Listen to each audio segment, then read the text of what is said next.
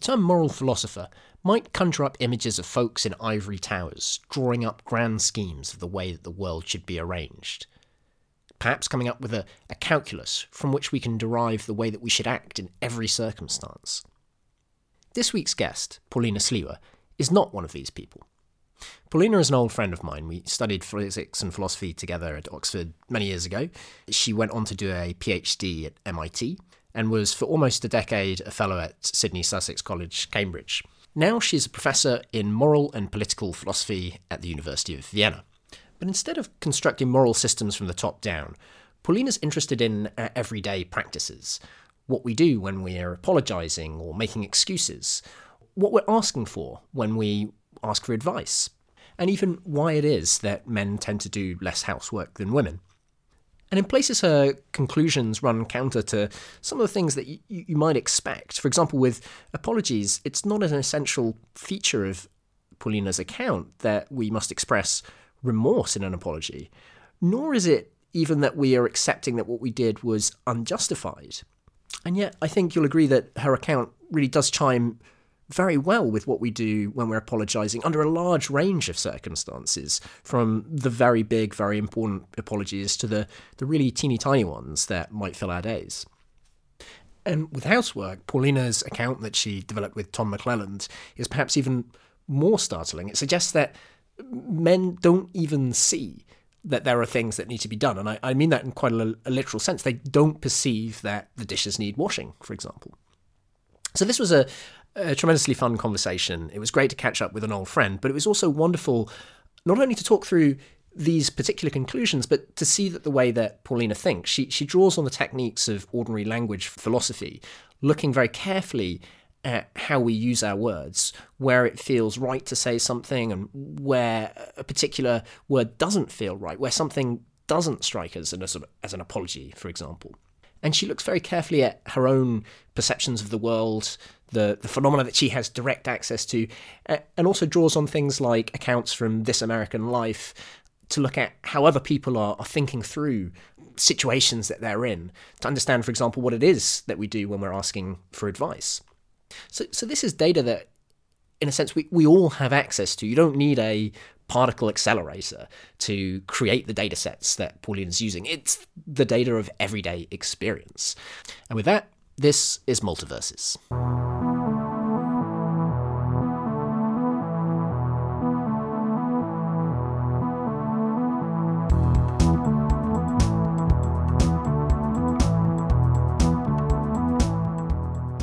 Paulina, thanks for joining me on Multiverses. Thank you for having me. It's really great to see you after a long time. Yeah, so you're a moral philosopher. What does that mean? What do you do? Well, there are different kinds of moral philosophers.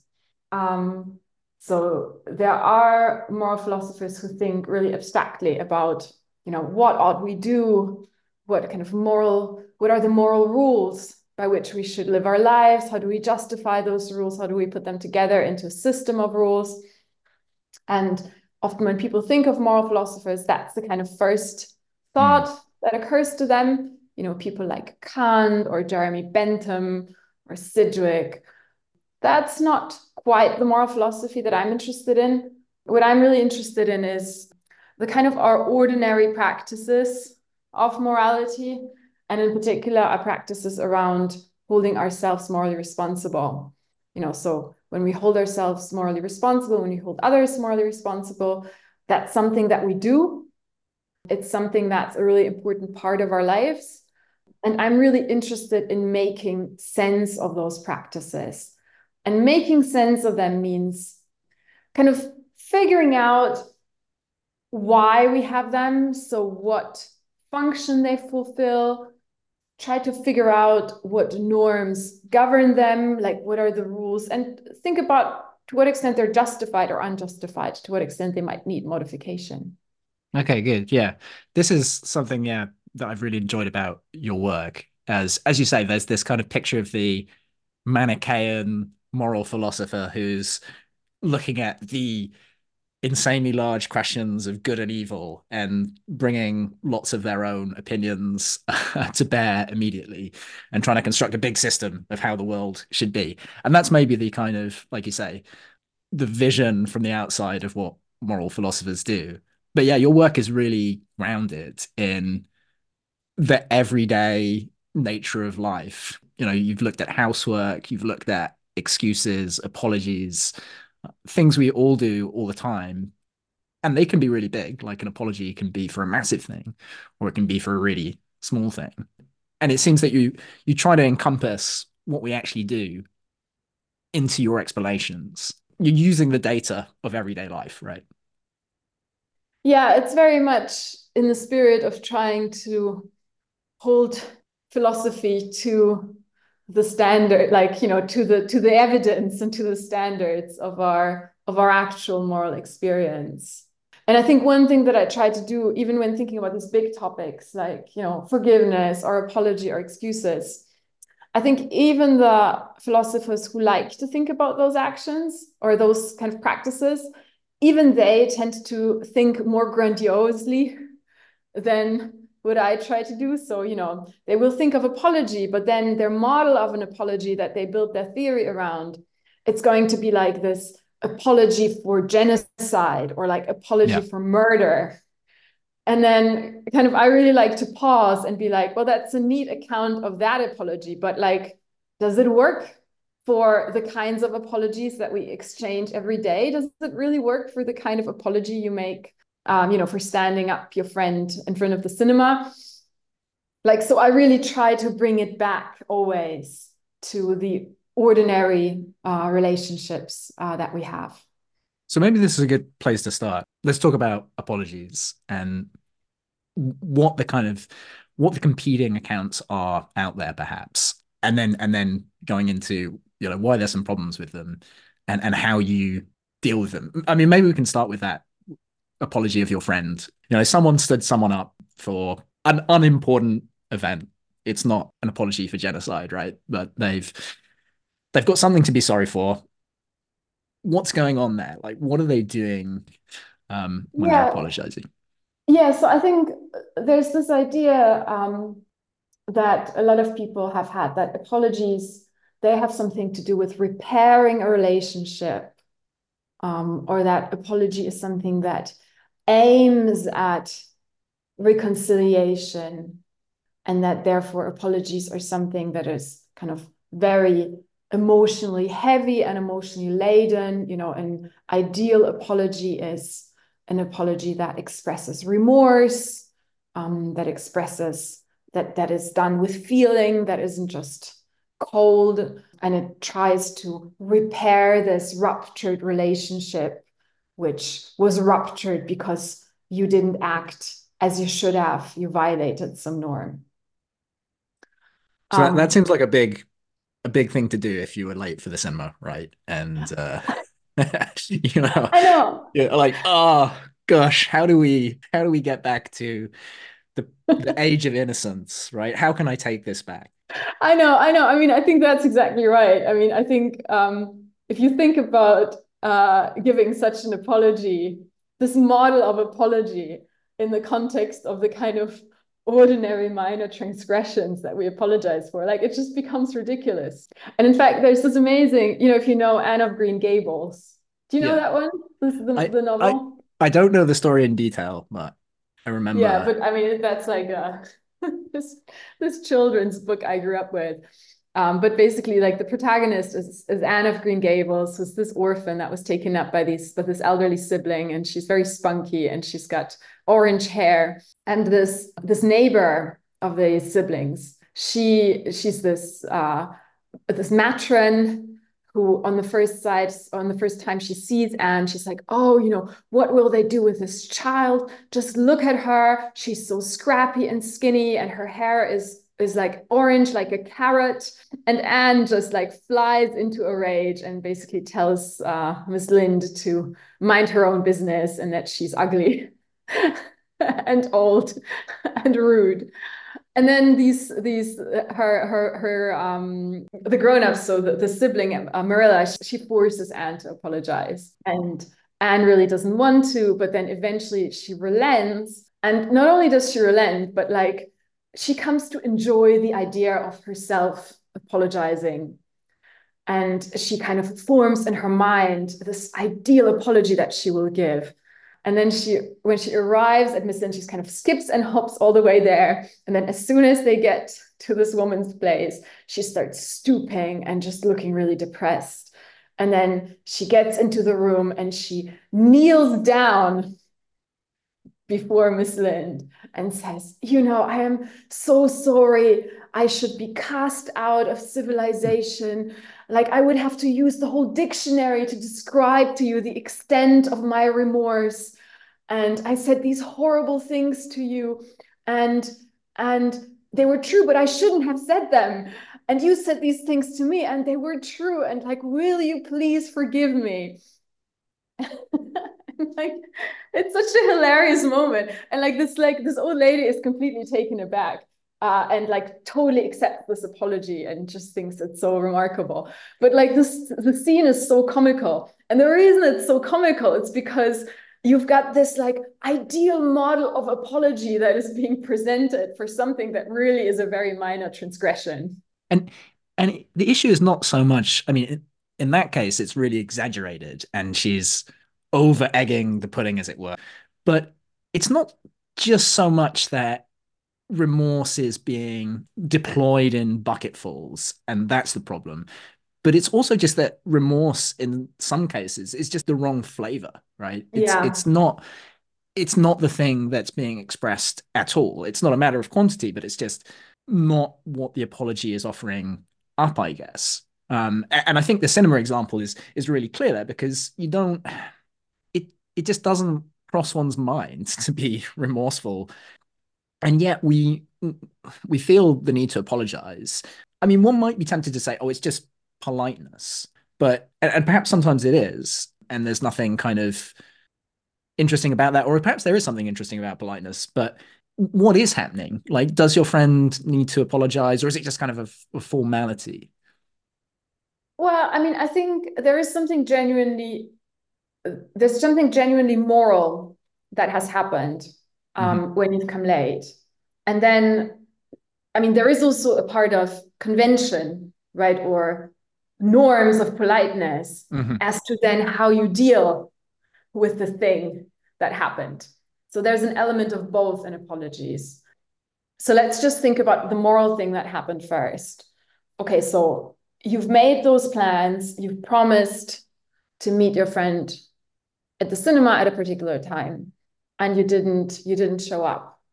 Well, what happened?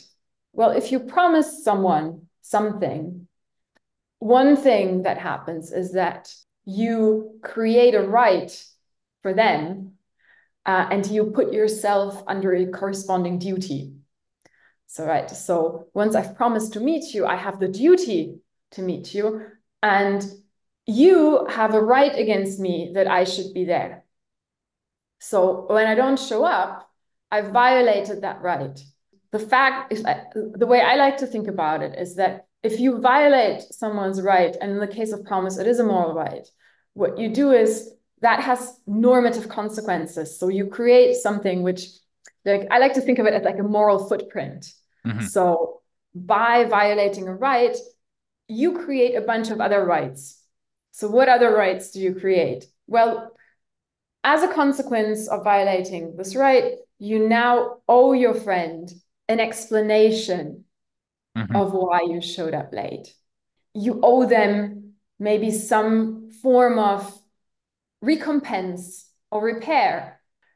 They are entitled to something. They are entitled not maybe to resent you, but they are entitled to, to feel annoyed with you.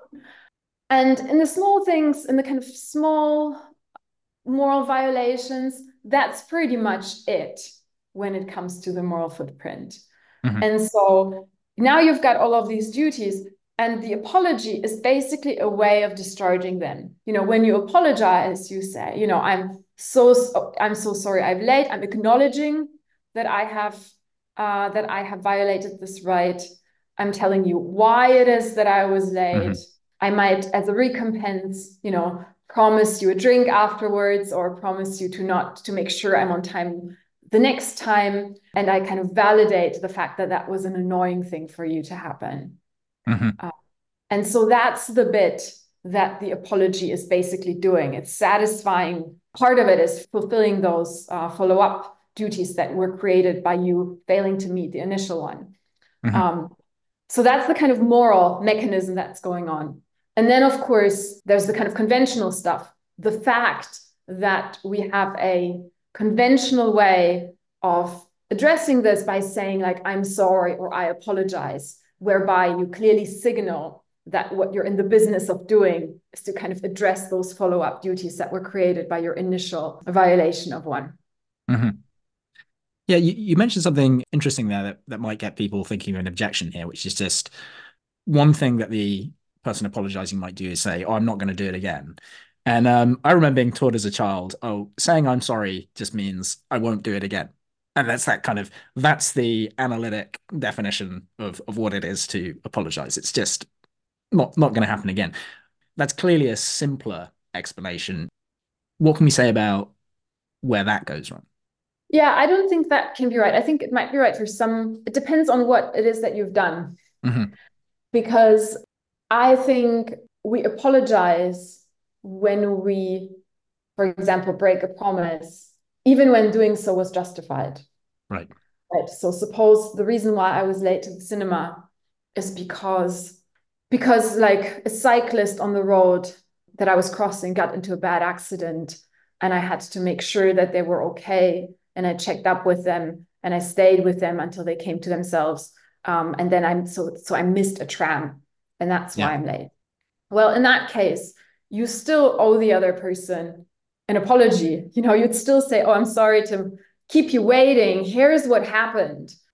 But in that case, you're not saying it's not going to happen again. I mean, of course it would happen again. If you were in the same situation, you would act exactly the same way as you did. You would also break the promise. Right. So that's why I don't think we should build this into an apology, even though in cases of, unexcused, unjustified wrongdoing, our apology might as well convey the fact that we are committed to not letting this happen again. Right. So that commitment is a little bit like remorse in that it's something that can be appropriate to include in an apology, but not in all cases, right? So I guess what you're saying is, yeah, when we look for what's essential about all apologies, it seems to be that we're kind of cleaning. I think you've written that it's something like cleaning up the moral residue, and it's restating or resetting the commitments that we have and saying, yeah, actually, I still intend to make it to the cinema on time, notwithstanding accidents with cyclists and so on. Yeah. Does this work then across the board, like for the big and the small apologies as well? And how do things change when we think about the really big things? I don't know, politicians apologizing for historical horrors committed by a country or something. Yeah, I think this is what makes these questions so interesting, right? Because like when you think about apologies, this is where the methodological challenge lies in thinking about how they work, right? Because you're right, like on the face of it, the quick apology to a friend who you stood up at the cinema or you've arrived late at the cinema, it's an apology. And then the apology for like imagine like a terrible marital infidelity. Like that's an apology. And then you've got a politician apologizing for something terrible that their country did. Well, that's an apology. Well, but like they look like such different things. We expect such different things for them to like we have such different expectations that they must meet in order to be acceptable qua apology for that. Yeah. So on the face of it, you have this phenomenon which you recognize as one, they're all apologies. But on the other hand, it seems like the way they work in these different cases are very different. So how do we kind of manage to capture that? And one thing that we don't want is to say, oh, they're just different beasts, right? Apology is really this disunified thing, and there's like apology 1, those are the little apologies 2, those are the apologies for big injustices. So ideally you want to build an account that has the flexibility to capture all of them. Okay, so how do you do it? On my way of thinking about apologies, so I think the way you do it is by realizing that this idea of a moral footprint, so of the moral consequences of the initial wrong that you have done, that's a really powerful idea. It sounds very simple, but it's very powerful. It's very powerful because it allows you to capture that different kinds of norm violations, different kind of wrongs, are going to have very, very different moral consequences. So, if I've committed a terrible marital infidelity that has jeopardized my relationship, it's not just that my partner is entitled to feel annoyed with me, right? Like they are entitled to feel terribly disappointed and distressed and betrayed. And I haven't just, it's not just that I owe them some kind of recompense, but really I have kind of lost my default entitlement to their trust in our relationship. I have lost maybe some default entitlement to their goodwill in that relationship. So the moral footprint here is like pretty large compared to the cinema example. And I think that idea naturally gives us a way of thinking about what makes for a good apology. Like a good apology is going to be commensurate, or it's going to be, it's going to match the kind of outlines and the degree of the moral footprint. So an apology for like a terrible marital infidelity, that's going to have to acknowledge a much greater wrong. It will have to acknowledge that the other person is entitled to some very big feelings. In fact, my wrongdoing might put me under the duty to feel terrible. And one way in which I can show that I am meeting that duty is by expressing this in my apology. So that's the kind of idea of how we get some continuity, but also difference between the small trivial apologies and the kind of big, heavy interpersonal apologies. I think what it captures quite well is that moral footprints may not only differ in their size, but they can differ in the sort of things that they encompass. So the kind of rights, like you say, like one footprint might entail that the person apologizing should feel terrible. Another might entail the personal guilt of someone. Whereas, for example, the politician apologizing for historic wrongs of their country wouldn't necessarily entail their personal guilt. It's nonetheless a very, very large undertaking that's going on. Yeah, I see the flexibility. This kind of issue of guilt, actually, which it's just come to mind, might get people wondering as well. I mean, if we just think about the words for apologies, or saying I'm sorry in different languages, they seem so intimately related with guilt. In Spanish, we have like disculpame, which like just remove my guilt, and in German it's very similar. I think I'm not going to try to say that because you would do a much better job than me. I mean, that's interesting because you're not saying necessarily that guilt is an integral part of apologies, or it's not the one thing. Is that right? Well, guilt isn't, but responsibility is, right? So yeah, if you think of culpa, as not just an emotional thing, the feeling of guilt, but you think of it as responsibility, as a responsibility, as a matter of owing the other person something, then what you're doing through the apology is you're trying to kind of go some way towards paying off, if you want to put it this way, discharging what you owe through the act of apology. Okay, good. Yeah, that makes sense. And I want to come to this idea of politeness as well. It also seems that sometimes we use the words that we use for apologizing in contexts where I'm not sure it is an apology that's happening. I'm sorry. Can you repeat that? Right. And I don't think there's anything I don't think an apology is happening when you ask for someone to repeat the last thing they said because you didn't quite catch it. Yeah, is there something interesting there, or is it just that apology is kind of bleeding over into kind of related contexts? Yeah, I mean, I think it's interesting. I think the English in particular are the most extensive users of apology, including in order to like passive aggressively accuse. Right. Yeah.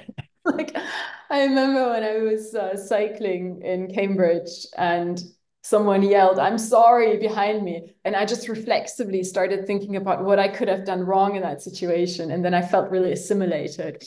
Um, I think the way we explain it, I don't think you're doing exactly the same thing that you're doing in the case of moral apologies, but you are piggybacking on a feature of moral apologies, right?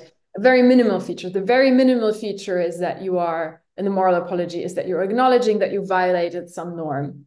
And I think in a lot of those social settings, you're not acknowledging that you violated a moral norm, but you're kind of acknowledging that you're inconveniencing the other person. Right. Where the inconvenience isn't like a big moral deal, but it's like this kind of rule of politeness that how we interact.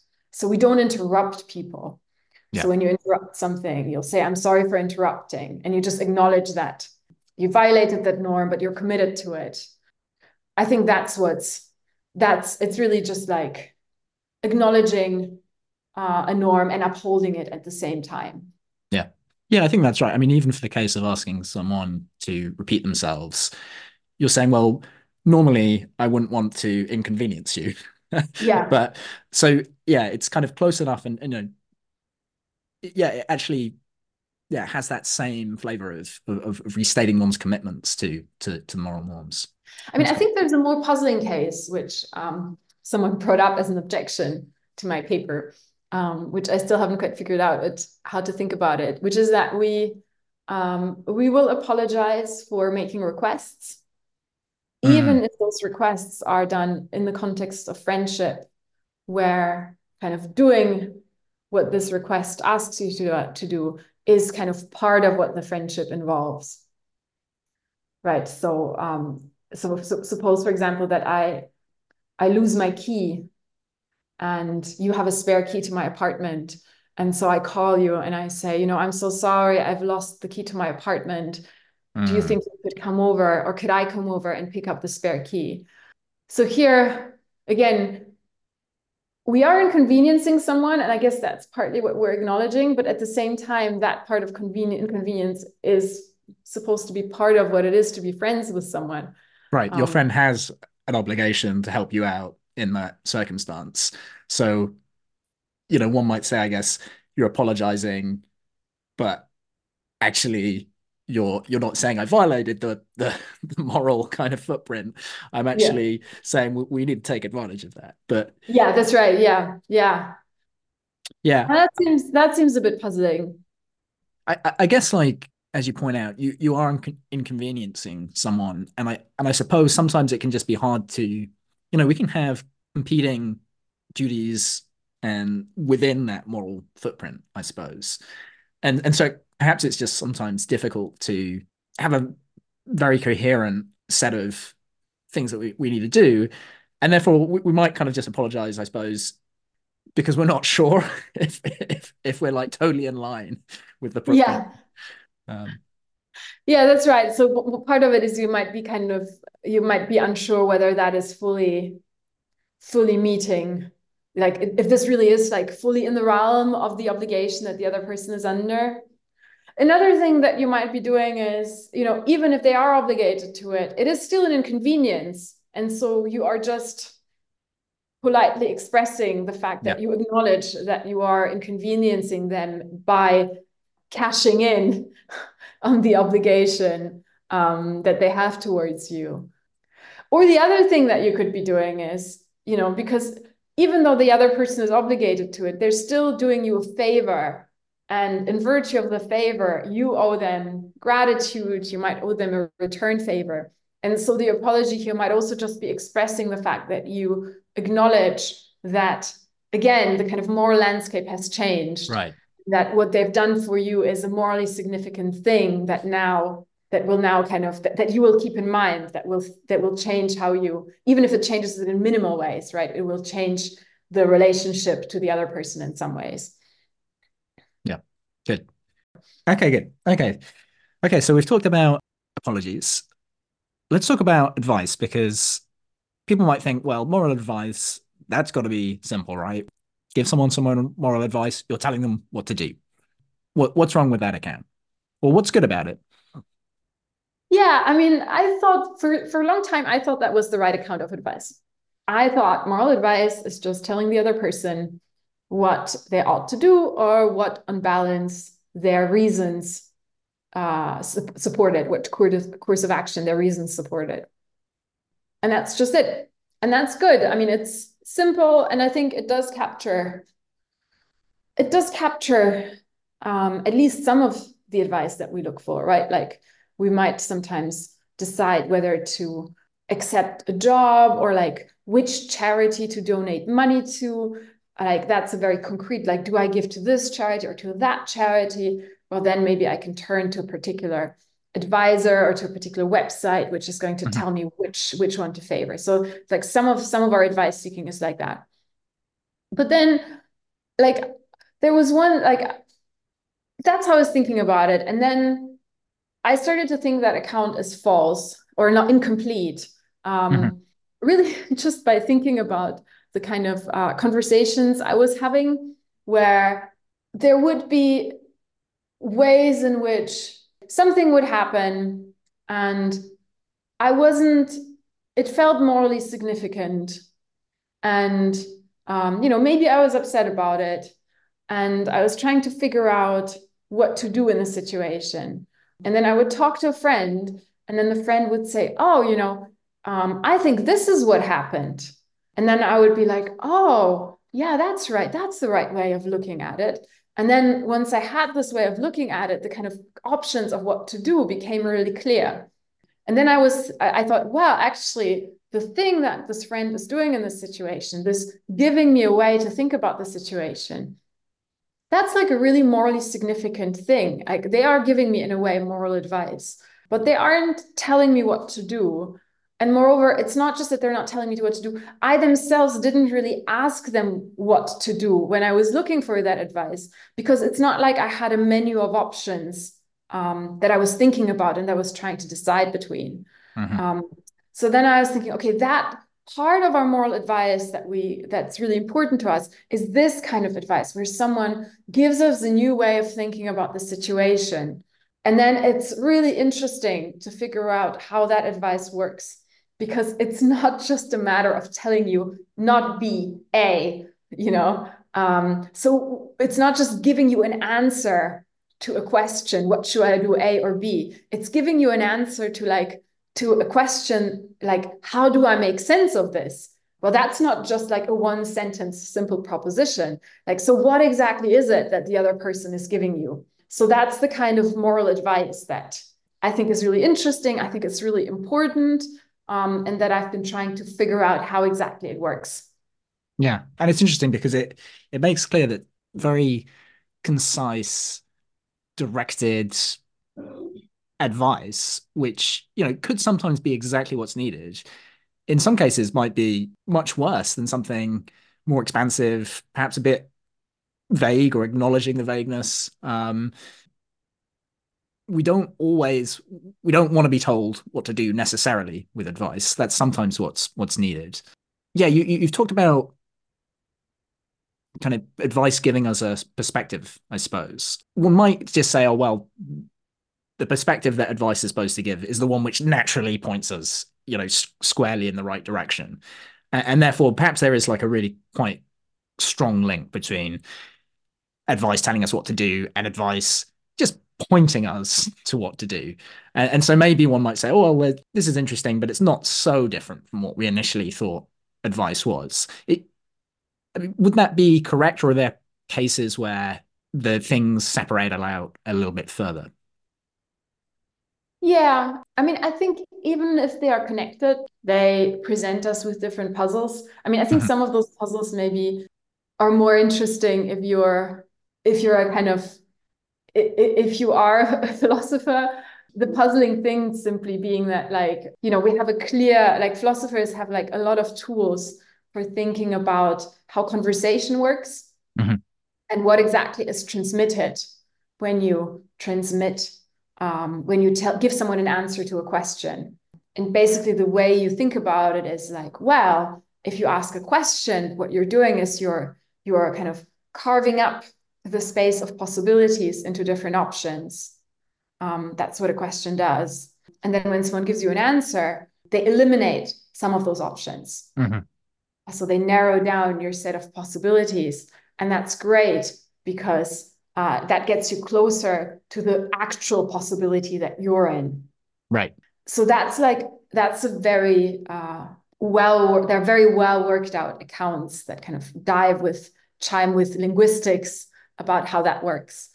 And kind of part of the puzzle is that whatever perspective is, it's not simply just a partition of possibilities, right? Because a perspective is something that has consequences for like what you notice about the situation. So it involves not just your kind of cognitive, like, oh, what are the different possibilities, but it affects kind of what jumps out to you in your attention, which features of the situation you think are important and which ones aren't important, how you think those features fit together.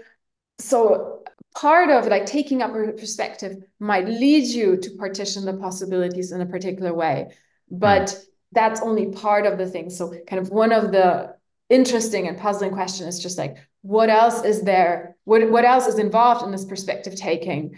And how is this thing, which is like really complicated, it involves these components about drawing distinctions, it involves directing your attention, it involves what kind of images are in your mind. How is that a thing that can be transmitted in a conversational context by one person saying one thing and you accepting it? Mm-hmm. So that's, I think that is really puzzling. Yeah. But then the other thing is that you said, it's like, well, won't a perspective automatically nudge you in the right direction of what to do? Mm-hmm. Well, one thing it might nudge you to is to perceive, not quite, but it will typically nudge you into perceiving the relevant alternatives, right? So, for example, if you don't think of, take something like really upsetting. So I have this example that I think about where a woman is raped and it takes her quite a while to think of it as rape. Like she starts thinking of it as just bad sex. If you think of what happened to you as simply bad sex, then particular opportunities for action won't occur to you. It won't occur to you that that's something that you might report, because bad sex is not something that we report to the authorities. Once you start thinking about the situation as rape, one consequence of that will be that now certain options for how to deal with it are on the table, which weren't previously. And the perspective might not settle for you which of these options is the right one to take, but it will allow you to perceive those as the options that you have. So that makes perspectives really powerful.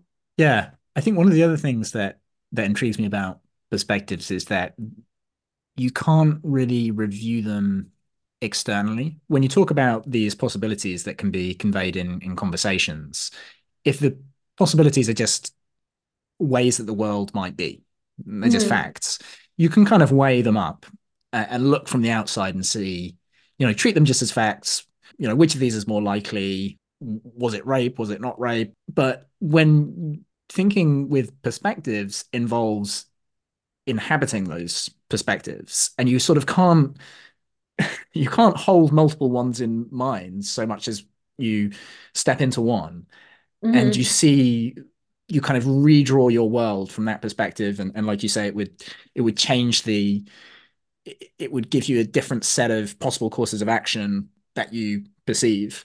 So there's something quite different about the way that we process those types of information, for want of a better word. Yeah, that's exactly right. You can't just, it's like one thing that you can't do, like when you have a menu of options, right? A petition of possibilities. Well, you can step back and think, which possibility is the one that's most likely to be true? How do I weigh my evidence? You can't do that with perspectives. Like you can't put various perspectives in front of you and be like, okay, let me like review which perspective is most likely to be optimal in that situation. That's not an option. What you can is they can kind of take on the perspective on a trial basis and see what it feels like. And maybe the perspective will kind of work. It will speak to you. Maybe it won't. Or like you will take on a perspective and realize like, no, that doesn't feel right. That's not how, doesn't sit right with the experience or my perception of the situation. The tricky thing is, of course, that whether or not a perspective feels right won't merely have to do with its accuracy. Right. It will kind of have to do with you and whether you are, maybe you're not ready for that perspective. Maybe like you have feelings that get in the way of appreciating it, even if it would be the most accurate to take on. So that's a bit of so kind of settling on the right perspective is a different kind of process than arriving at a true answer to a specific question.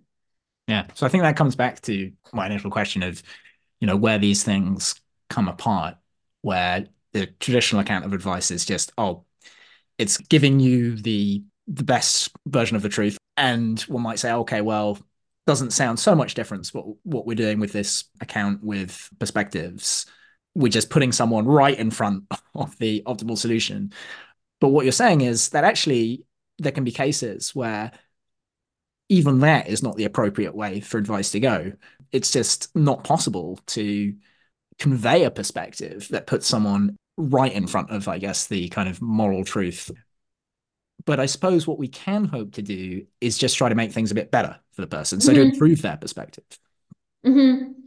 I mean, I think this is true in the example, right? Like this woman that, like, this is a story that I took from This American Life, where this woman, like, she starts out thinking of what happened to her as bad sex. And then she's like, no, that's not what it was. I mean, that guy was an asshole. And then she starts thinking about it in this way. And then that doesn't quite sit right with her. And then she arrives eventually through actually a conversation with a friend, she arrives at realizing like, no, this was rape. What happened? I was sexually assaulted. That's why this is so upsetting, the situation. So, neither the perspective of dealing with an asshole nor the perspective of bad sex was an accurate perspective. But you might think it might not have been possible for her to go from the bad sex to rape perspective immediately. Like maybe she needed to go through the asshole perspective to kind of appreciate some moral features of the situation, which weren't at all on the table in the bad sex scenario. And then once she started appreciating those, that kind of made her more receptive to kind of be able to take on the perspective of like, oh no, this was actually rape, what happened to me. So it was necessary. The journey had to go through an inaccurate one in order to arrive at the accurate one. Even though in some sense, bad sex and dealing with an asshole is no more accurate than bad sex. Right. But still, like, so in the sense of accuracy, it's not like you can't say like, oh, she was kind of converging on the true perspective.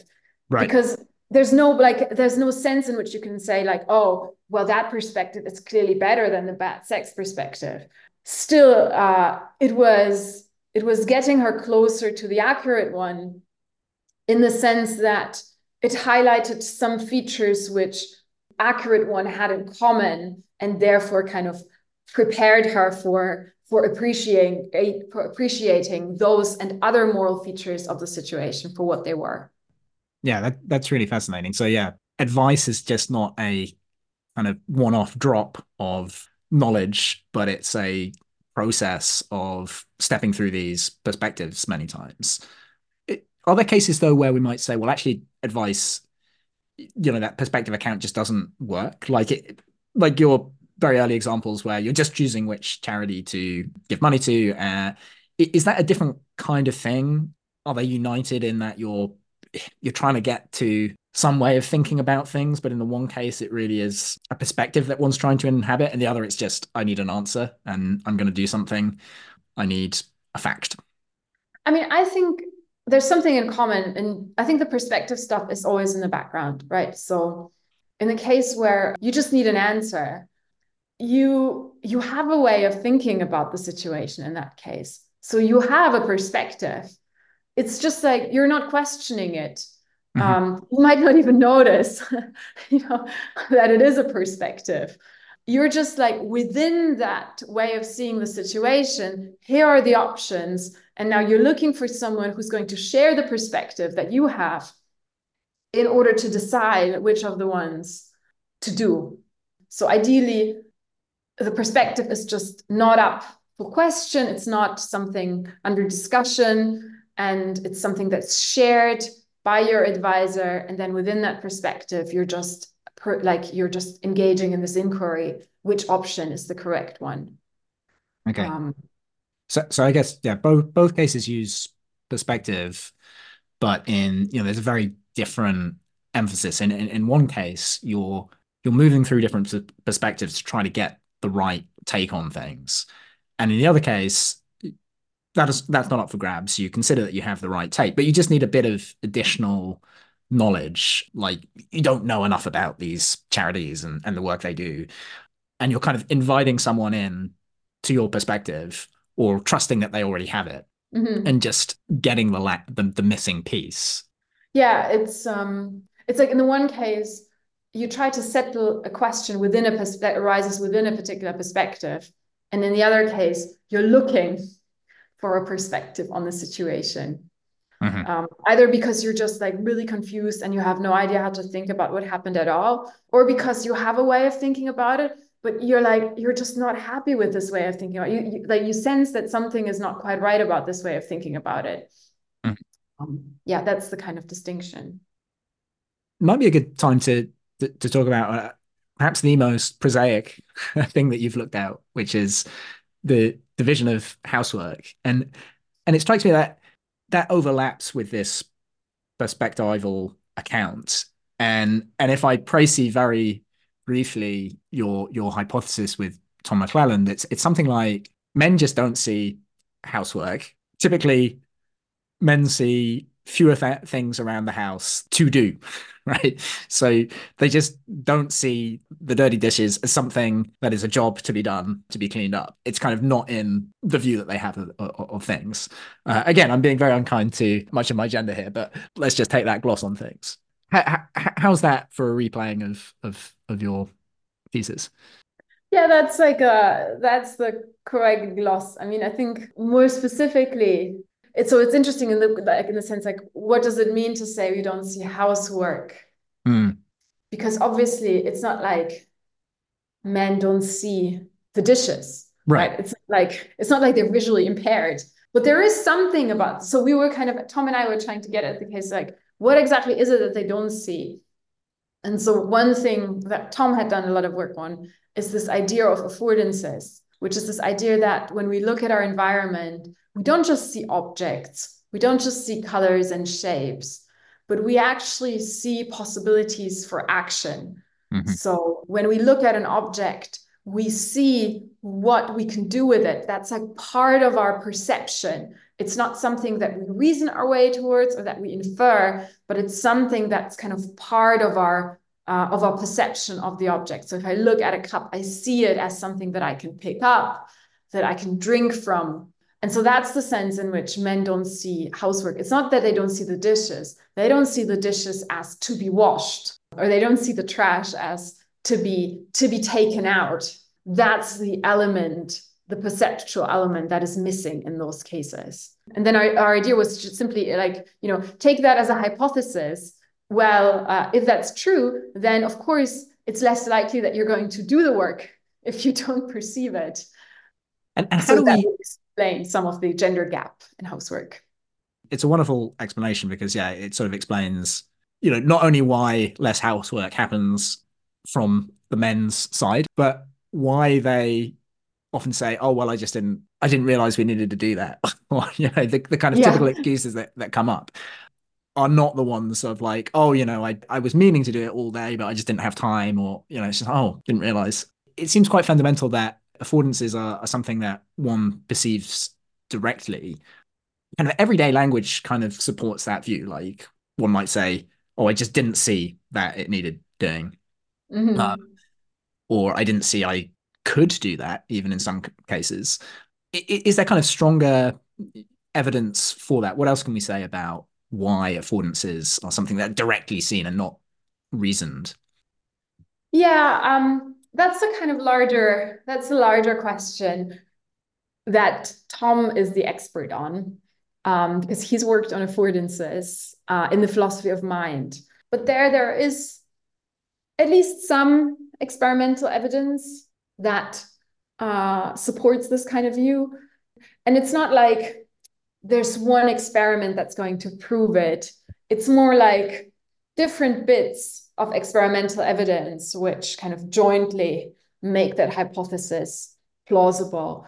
So one bit of evidence has to do with kind of activation of motor areas of the brain when you look at objects. So it looks like kind of looking at a ladder, for example, like activates part of your brain that have to do with moving, with climbing. There's some evidence from people with brain damages, like they know these kind of Oliver Sacks type scenarios. But I think we do lean, so you can point to those bits. We do lean quite a lot as well on simply kind of first personal phenomenological experience, right? That's what it feels to us. And that's something that is not uncontroversial, but it's also standard methodology in the philosophy of perception, that you appeal to the phenomenology of perceptual experience in order to draw conclusions about the nature and the content of that perception. And then it's a bit of like, how much can you explain by having that hypothesis? If it's doing a lot of explanatory work and it's phenomenologically supported, then that kind of makes it legit. Yeah, I think that's right. I mean, I think, yeah, we can sort of personally see the evidence that when you look at particular objects, you just know what to do with them without any kind of reasoning or inference. I think there's probably some interesting study that could be done here that really tries to tease this out, not by philosophers, but by some sort of scientist. What comes to my mind is convolutional neural networks and how, you have these different layers, and the first layer might just pick out pixels, right? And the second layer might turn those into circles and lines. And yeah, it makes sense that near, but not right at the top of that set of layers in the human perceptual apparatus, we have something which adds in affordances. So it's kind of prior to all the reasoning, but it's got to be quite far down the stack as well. So one can imagine something of a model that would do that with neural networks. But yeah, I also really like the idea of the kind of Oliver Sacks types things. I've always thought of his books as almost like real philosophical thought experiments. You have a really intriguing example in your paper about environmental dependency syndrome. Perhaps you can walk us through that. That's right. That was the one. Yeah. Tell us about what EDS is and why it's relevant here. I confess that I do not remember. This is the danger of having read your paper just like last night. I know. That's what I was saying. Like, oh, it's the Oliver Sacks type thing. And I know we have one in that paper, but I don't remember. I'll embarrass you by walking you through it because it's such a beautiful example. So it's a condition where people are unable to reason from their surroundings to action, but they just immediately act on the kind of clues in the environment. I don't know, you put them in a situation with certain objects and they're just going to use them. The fascinating case for this purpose is an experiment where people laid out this kind of conference room or something with a buffet. And this guy goes in who's got this EDS syndrome, and he just sees all the food. He's like, oh, this is great. I'm going to be eating. And then a woman goes in and she just sees, oh, there's some chairs here. I need to like stack them and get everything ready. And that really brought it home. I mean, the other thing one might wonder about here then is, okay, so men are not good at seeing things that need to be done. And that sounds like that's a pretty good excuse, right? Can I just take that to the bank and be like, oh, my house is a mess, but it's not my fault. I just can't see the stuff that needs doing. Is that a problem? I mean, maybe not for me. Like I could work with that. No, it doesn't. just because the fact that you don't perceive it does not mean that it's impossible for you to do it. It just means you have to work a little bit harder to do it. And in fact, it's not like affordance perception is fixed. Right. It's not genetically determined. It doesn't sit on the Y or X chromosome. It's something that's learned, that's acquired through habit. Yeah. And so you can change. And I mean, I think, part of the idea of the paper, like for me, was a colleague of Andreas's, of my partner. He was looking after the baby with his partner together. And then he started going to, like, his paternity leave ended and he started going to work. Mm-hmm. And then I remember he told us, he was like, it's so weird, like I used to do all this stuff and now I just come home, like I see the tissue on the couch and I just like, it doesn't occur to me to move it. And so this is really, so that's but really he knows how to do all those things, right? Yeah. And yeah. I have just like one more comment on the environmental dependency syndrome, which is, in terms of evidence for affordances, which isn't quite as weird as the environmental dependency syndrome. But I think that might be an interesting study that, like, it's again for psychologists to think about. But one thing that always strikes me about babies is that as soon as babies acquire a new skill, they compulsively act on that skill. So, like take the 6-month-old who can grasp things and put them in their mouth, like they'll be putting everything in their mouth. And it seems to me like and it's not like, it seems really implausible to think that they reason. They're like, oh, here's this object and I'm able to put it in my mouth. Let me put it in my mouth.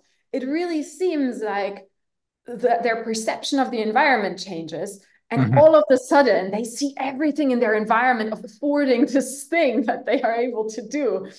And they just cannot help but do it because they don't really have the cognitive control needed to not put things in their mouth. Yeah, so I think that's a really nice, I think that's like, if it works, it's a cleaner example than the environmental dependency syndrome of like affordance-driven action. I think it's really interesting, and it reminds me of another example you have in your paper, which is of babies. It's a different point, but it's also baby related. So I'll squeeze it in. Where famous experiment of this kind of tiled floor, and then you create a section on the floor that looks like there's a massive cliff, and the baby crawls towards it. And if there's sort of no human around, they will be pretty wary of that thing that looks like a cliff. But if there's a person, they'll look up to them. If their parents there, the baby will approach the trompe-l'oeil cliff, look at their parent, and if the parent smiles and sort of encourages them, they'll ignore the cliff and they'll go straight over it. And it's not a real cliff, don't worry. It's just a visual effect. I mean, that really shows that, yeah, these affordances, in this case, the affordance of the thing that looks like a cliff, but actually is quite safe and walkable, are something that are learned. The other thing I love about that example is it plays into something that I talked about in a couple of previous podcasts, which is kind of over imitation, where children are prone to ignore the empirical environmental affordances that you might just get from reasoning. So in the baby's case, if they would just look at that thing and reason about it, they clearly see that it looks kind of dangerous. But that will be overridden by clues from other humans. So in contrast, it seems to maybe other species, like we're just really prone to copying others. And the clues can be so subtle. I mean, that shows that I do not have an innate inability to see dishes, right? that are in need of cleaning. The explanation for why it's harder for men can be, it may depend on very subtle clues that have been picked up in childhood and over years. Yeah, and I mean, I think it raises a more like general philosophical point about the nature of perception, right? Which is that we there's this idea, I mean, one that like underpins a lot of the empiricist project in philosophy, that like somehow observation is the gold standard of knowledge, and our perception is this window to the external world.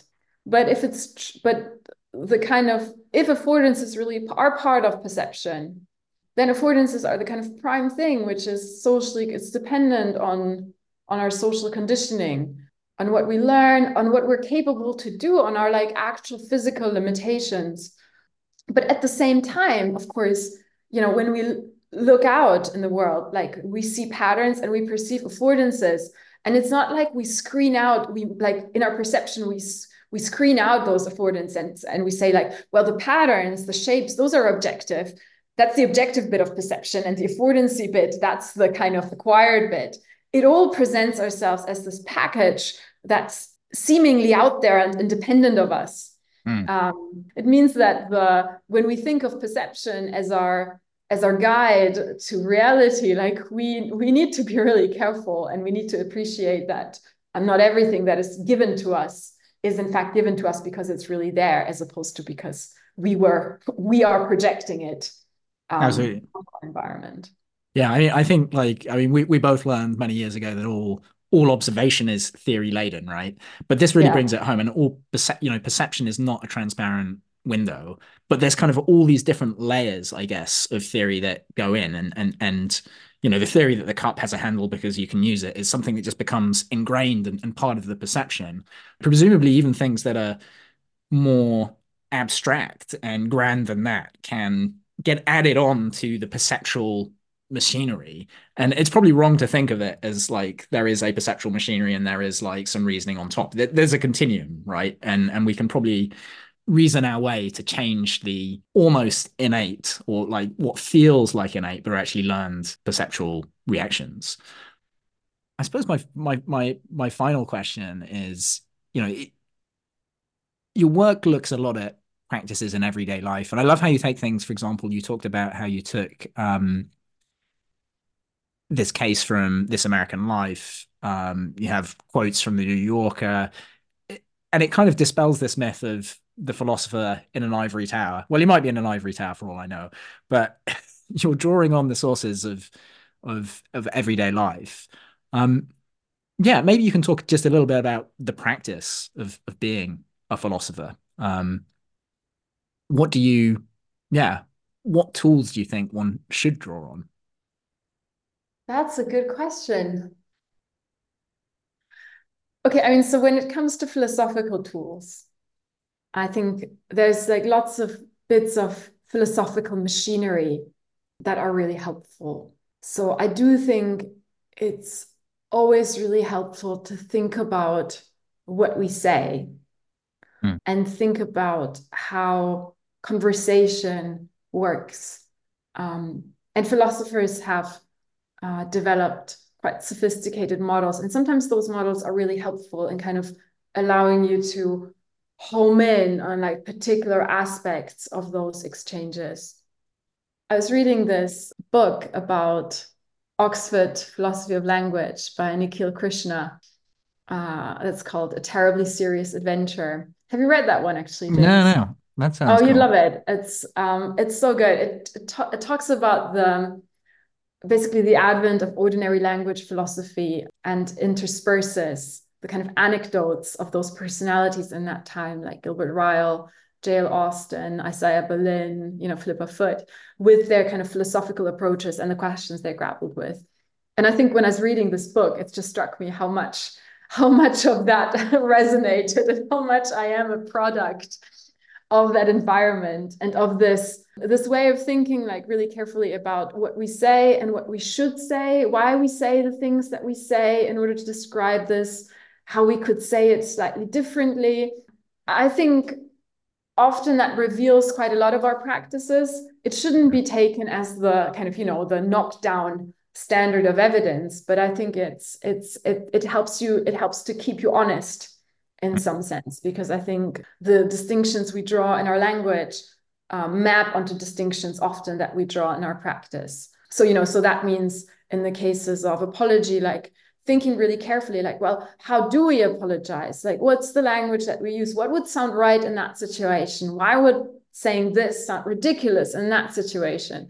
That's the kind of methodology. And then kind of, marry this with some of the formal tools that we have from the philosophy of language in order to render things more precise. So I think that's kind of one part of the philosophical tool set. But then, of course, like there's like all of moral philosophy, you know, the way of thinking about moral principles and how they weigh in, thinking about different approaches to moral responsibility. And then also, you know, as the work on affordances shows, being mindful of how philosophy slots in somewhere between ordinary practice and scientific practice and is continuous with both, right? So if you theorize something in terms of a philosophical construct, like the construct of affordances, well, that better not be completely at odds with what psychologists might be talking about. Like there better be ways of checking whether that thing is a reasonable thing to postulate. So I guess so maybe that's maybe I have talked myself into an answer where, you know, I think of philosophy as sitting kind of in between this ordinary phenomena, ordinary practice and science, and kind of it has its own distinct methods, which have been developed in response to phenomena and thinking through them. But it needs to be also responsive to the methodologies of both of the other areas, right? To scientific methodology in one case, but also to the kind of methods and observations and ways of expressing aspects of our ordinary practice. Yeah, it's sort of the meeting place of all those pieces. And it's almost like there's knowledge coming at philosophy from many different angles. Like you say, we can learn about our practices from looking at how we deploy our words, but also our words, they're somehow a good mapping of what there is in the world. I mean, for some people, in extreme viewers, they are all there is in the world. I don't hold to that, but they somehow capture something of reality. So just looking at how we're able to arrange words tells us, you know, incredibly about at least how we think reality is. And obviously we get that from our theories too. But I suppose what's really fascinating about philosophy is it's not just trying to organize all those things, but in some places it's trying to push back a little bit and say, actually, maybe our concepts here are wrong. So it's a kind of, it's like those, it's like trying to reset one's perceptions again, right? You look at what you do see, but you can actually take back your conclusions from that and change it, change what you see. That's right. Right. In some cases, it's also a matter of, it's not a neutral enterprise. But I mean, particularly like in the area, if you do what I do in the area of moral philosophy, right? It's always a morally laden enterprise in the sense that sometimes you're trying to diagnose what is the mistake that people are making, right? Like, what is the mistake that someone is making when they think of a particular encounter that it's more accurately captured as rape in terms of bad sex? Like, where exactly do they go wrong, and how, like what would it take to get them to a better place? So in that sense, you know, you're not just describing psychological facts, but you're engaged in something that aims at amelioration, right? In some sense. You can turn that to concepts. So you might think, oh, sometimes our concepts are defective. What would it take to have better concepts? And sometimes once you have described the practice and you kind of figure out how it works, you know, why do we have apologies? Then you can look at apologies in particular circumstances and say, okay, that's a bad apology. Or in this context, this is a pernicious practice. It's a pernicious practice because it has certain, like it creates certain social conditions, or it creates certain social facts. So I think in the moral, like when you do moral philosophy within that methodology, you always have, your mind is always not just oriented towards the descriptive adequacy, but also to it tries to answer to specific forms of moral critique that we're interested in making. And on that point, do you have any advice? This is a big question. And advice? Yeah, just anything that people can take in general. I know this is a tough one because it's so open-ended. And I think you've prefigured some of it in just like paying attention to what we do perhaps. Yeah, so any more, you think about like any moral advice or any advice if you want to think about philosophy? Yeah, okay, let's make the question a bit more concrete. It's early January now, and there's a guy in the North Pole who's got to He's got two really difficult tasks every year. One is delivering like a lot of packages very quickly, and that's the one that gets like a lot of focus. But probably the even harder task is like adjudicating who deserves what in terms of presents. Do you have any advice to that guy? Not really. I mean, except that he should read those letters that get submitted to him very carefully. Very good. I mean, as a matter of, I don't know if it's moral advice, but here's like an interesting consequence that having thought through some of the topics, in particular the topic of excuses and apologies, has had on me. Ever since like writing about excuses, I find myself making much fewer of them. All right. Like sometimes something goes wrong and I come late and I think about what like my mind goes towards like what excuse do I have, and then I think nah, just It's not gotta going to bother. apologize. That's just. Yeah. It doesn't I'm not. matter. I'm not going to try to reduce the blame on this. It's not worth it. Yeah, I'm Right. just gonna. So I don't know if that's a bit of moral advice, but that was a bit of my takeaway after thinking through some of that. Yeah. No, I think that's I like it. Excuse oneself less, right? Yeah. Be less British. Oh, very good. Cool. Well, Well, thanks so that was much. really fun. Brilliant. Yeah, I'll cut the recording here, but yeah, just yeah, so cool.